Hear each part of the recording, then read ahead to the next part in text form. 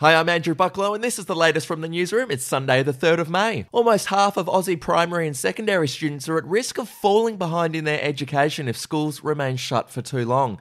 Learning from home could disadvantage vulnerable students if nothing is done to support them, according to a government-commissioned report. The report suggests blended learning, a combination of face-to-face teaching and remote learning, could be as good as classroom learnings for many students.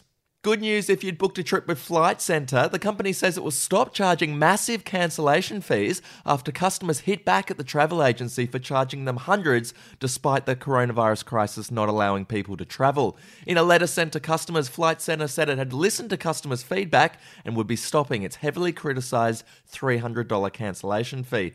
Customers who take credit from Flight Centre rather than refunds will be offered a $200 voucher.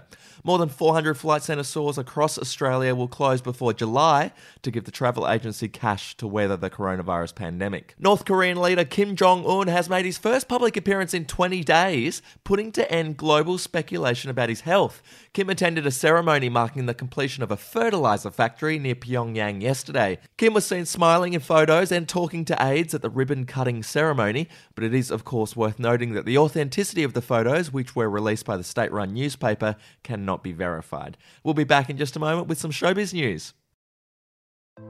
Hey, I'm Felicity Harley and I host Healthyish, where we chat to experts, influencers and people in the know from around the globe to arm you with the knowledge to make healthier decisions for your mind, body and soul. I think if we're going to be focusing on health, like sleep is probably the biggest component of that. I think sleep is the cornerstone. Like choose the harder option, because I've never woken up and gone, I regret that run that I went at 4 a.m. I've never done that. Search for Healthyish and Extra Healthyish wherever you get your podcasts. Well, the first couple to find love on the Australian version of The Bachelor have announced they are having a baby. Tim Robards and Anna Heinrich met on the reality show in 2013 before getting married in Italy in 2018. They break the news on social media, with Heinrich writing, "It's been so hard to keep this a secret over the past few months, but now I can finally shout I'm pregnant."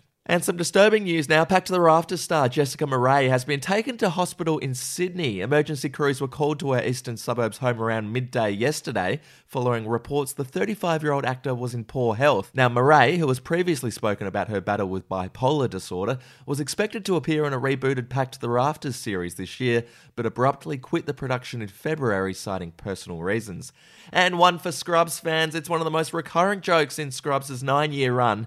JD's habit of shouting eagle while being spun around in the air, it turns out that was never even in the script. Have a listen if you can't remember. Stop getting, put me down. Faster! Eagle! Well, Braff actually revealed to news.com.au that this was an ad-lib that went on to become a cult joke.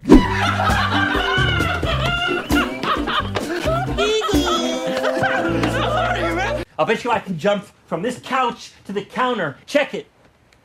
Eagle! Maybe in the morning.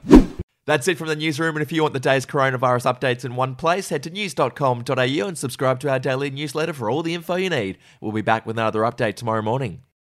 Are you ready to get an inside look at crime from someone who has investigated some of Australia's worst crimes? It was like Aladdin's Cave. The luminol found bloodied footprints and bloodied handprints on a wall, so it's just like a horror movie. Former homicide detective Gary Jubilant sits down with cops, crims, addicts, victims, small-time cheats, and big-town lawyers as they tell their incredible stories. My house got raided. Next thing you know, I got bail refused. Next thing you know, I'm on a truck to Parklea Prison. Listen to I Catch Killers early and ad-free on Crimex Plus on Apple Podcasts today or wherever you get your podcasts.